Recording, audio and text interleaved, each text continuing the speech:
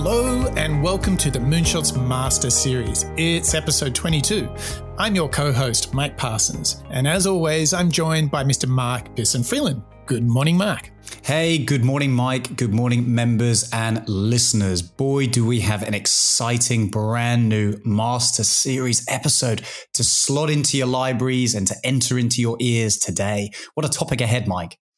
Well, we have to have full disclosure here, Mark. This is a topic very close to our hearts. We have worked together for years, creating, building, launching brand new products, often of the technical type, in browsers or on mobile phones. And I got to say, this Master Series, I'm fired up about. Yeah, I totally agree, Mike. We've done a heap of Master Series. We've delved into what motivates us and how to design our lives. But today, Mike, we're going into the studio. We're getting out the saws and the equipment and the tools, and we're digging into product discovery secrets and how to create, uncover, and maybe even launch your products and your businesses. Well, I don't know what kind of digital products you're thinking about, Mark, with hammers, nails, and saws, but I'm going to go with it. I'm an easy kind of a guy, but you're absolutely right. Like, we often will talk about personal transformation, and you do bring up a good point. Like, why are we talking about product discovery? And I think that so much of what we focus on is the challenge and the journey of entrepreneurship. It's a great sport that challenges you, kind of forces you to bring out the best version of yourself. And most of where our Western economy is taking us is as knowledge workers building services and products in the digital realm. So being able to discover new products is at the very heart of what we're going to do together today. And Mike, we are going to some stellar superstars. Like, I am pretty fired up about this assortment of clips you've put together. Yeah, you're totally right. We've really tried to accomplish a full category of not only inspiration as well as some pieces of information, really to drive a level of understanding when it comes to product discovery and the secrets that have held out across some of these big industry behemoths that are out there. And we've got quite a number of unique individuals that we're going to dive into today, Mike. But the question is, do you think you and I, our listeners and our members, are ready for clip number one? I think they are. And I think, the fair warning that you've given them is there's going to be a lot of inspiration, but equally, we are actually going to get into the real techniques of what it takes to build a killer app, to build a brand new product or a service. And we're going to hear from people that have worked on, I don't know, Netflix, Disney, Apple, you name it. We are going to some serious heavyweights, but we're not just going to celebrate their products. We're actually going to reveal how they did it. And Mark, where we start, there is nowhere more appropriate than this first clip, right? That's right. This first clip is from one of the co-CEOs and founders of I would say, Mike, one of the arguably the biggest brands, at least from a household name perspective, that we all know. It makes up a startling 230 million subscribers as of this year. So maybe that's enough teasing. Let's hear from the man himself, Mr. Reed Hastings, founder of Netflix, tell us why he, when he's creating products and businesses, always wants to deliver joy. We collect this year about $8 billion of customers' money. So thank you, all of you, for giving us your money. And what we do is we say that money's in trust to create joy. We have to turn that into the most joy possible. And so we look and we say, for every show, if a show cost $100 million, how much joy, how much viewing did it create amongst all of you? If it costs 50 million or 200 million, of course, you want different amounts of joy. And so we look at it as how much joy can we create of your money? And if we turn it into joy effectively, then you're happy and you tell your friends and we grow, and then we have more money next year to turn into more joy. So we think of ourselves like alchemists. We take in money and out comes joy. The joy to the world is their mission. Mark, it's kind of, I know sometimes we might think it's like CEO hyperbole when they talk about joy, but I think you need something like that. You need a North Star. You need to just do it. You need to think different. You need to bring joy. And in a funny way, even when I watch some of these really gritty series on Netflix, I mean, joy is like maybe a stretch, but they're so engaging and captivating. I just watched recently the behind the scenes post the Boston Marathon bombing and how they actually used all of these techniques to find the guys behind it. And man, that was really captivating. And we sat and we really enjoyed it, and we were all discussing it. So they are a big part of our lives. I mean, 230 million people. And what is so fascinating, yes, there's business being done. Yes, there's strategy and there's tactics, and there's like they're putting in internet appliances at the exchanges to make the streaming better. But the focal point, the central point is, are we bringing joy? And I think this is a pattern that we see all the time. Having a North Star, like I said, just do it. I just watched the Air movie on the signing of Michael Jordan, which was really good with Ben Affleck and Matt Damon. Captivating, just do it. Think about Steve Jobs and Cupertino and what they did around thinking differently. Bringing joy in Netflix's case. I truly believe there is a pattern, and that is that great products that truly come in and disrupt always have a big vision.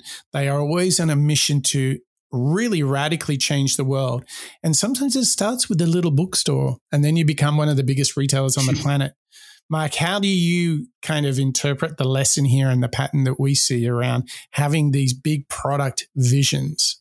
I think it really speaks to me when I compare the idea of starting a business as unique as Netflix. You know, there was a study that I read by News 10 who states that Netflix is preferred by nearly 50%, so specifically 47% of Americans over other streaming platforms, which is pretty substantial based on how many there are out there now. And to your point, think about it though, Mark, put it into a different industry. Imagine if you're a burger joint or a pizza joint, and you had basically half of America saying that's my preference. That's huge. You couldn't necessarily claim that people would vote in the same way for a brand like your iPhone or Google Android. I don't imagine that the statistics are quite as substantial as that, which I think is quite a unique, interesting analysis when it comes to preference. And I think what Reed's really speaking to, and there's two things that are sparking my curiosity there. First one of which is his single-minded vision to go after creating an enjoyable experience for customers with the assumption that they will then go out and recommend the product to others. You know, the idea of word of mouth and referrals is so substantial, particularly in an industry and a vertical as complicated or as busy as perhaps video streaming. And competitive, Mark. I mean, we're going to hear from some of his competitors, in fact, two of them later in this show. But starting a streaming channel, like you were one in a million 10 years ago, but right now, to think like how much well-funded competition he had. Remember, he was a startup, but there were two other little companies that started before Netflix called Amazon and Amazon and Disney. Got to get my parts of America. I'm going from San Jose to Cupertino to Los Angeles and back again. But check this out. In the end of the day, they have continued to grow like crazy despite the fact everybody else is getting in on the industry. I mean, Paramount has their own channel. BBC is launching channels. Everyone's launching channels and they're still doing it. And I believe it is got to be something more than just good tech. In exactly the same way, Apple and Nike, I mean, Nike has great tech in its shoes. Apple has great tech in its hardware. But there has to be an idea, something bigger. And joy is what he puts on the board for them to always be able to sit when you're looking at a preview and you're trying to decide, do we buy or do we make this? Will it bring joy? Will it bring enough joy? I often think that when your business grows, it has to be that damn simple.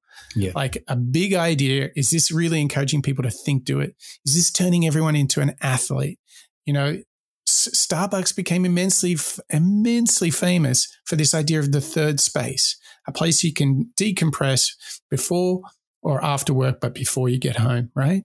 So these ideas are what creates some sort of magic halo effect around a business. You might say this vision is really the starting point for that brand magic that companies have, that sort of slightly intangible thing that makes you always buy a Starbucks, an Apple, go to Amazon, go to Netflix above the other alternatives.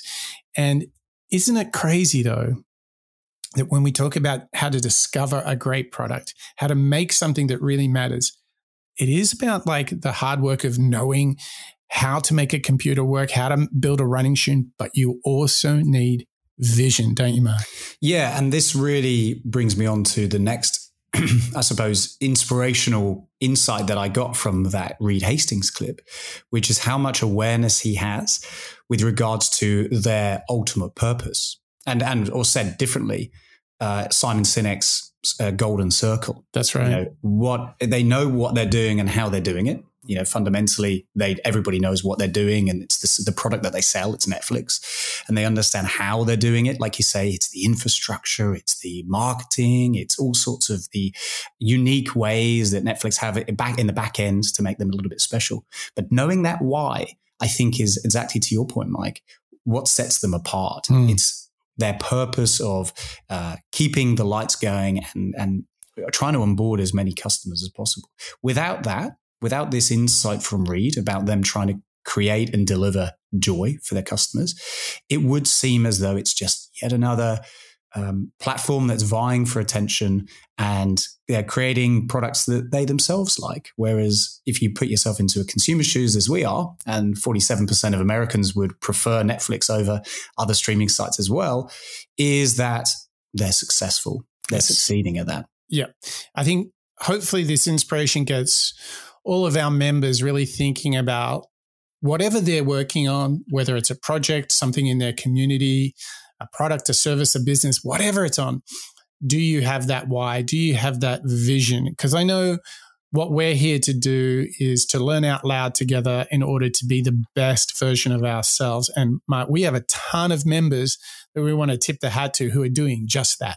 Blimey, we do. This list is always surprising, Mike, and it gets longer every time. And again, we're going to have to one day extend the Master Series episodes by perhaps another hour at some point. So please welcome, without further ado, all of our fantastic members and subscribers, including Bob, John, Terry, Marjolaine, Ken, Dietmar, Marjan, and Connor, Lisa, Sid, Mr. Bonjour, Paul, Berg, Kalman, and David, Joe, Crystal, Ivo, and Christian.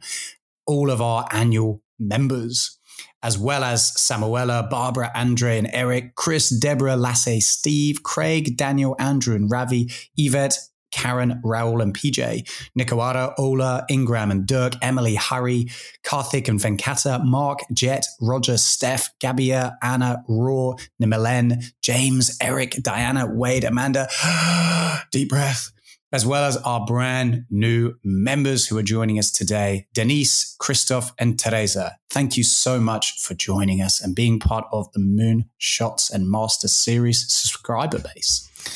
Thank you indeed. We really are grateful to you, our members, helping us produce, build, and distribute this show. And in particular, this Master Series is just for you. This is not for the regular listeners. This is only for the members.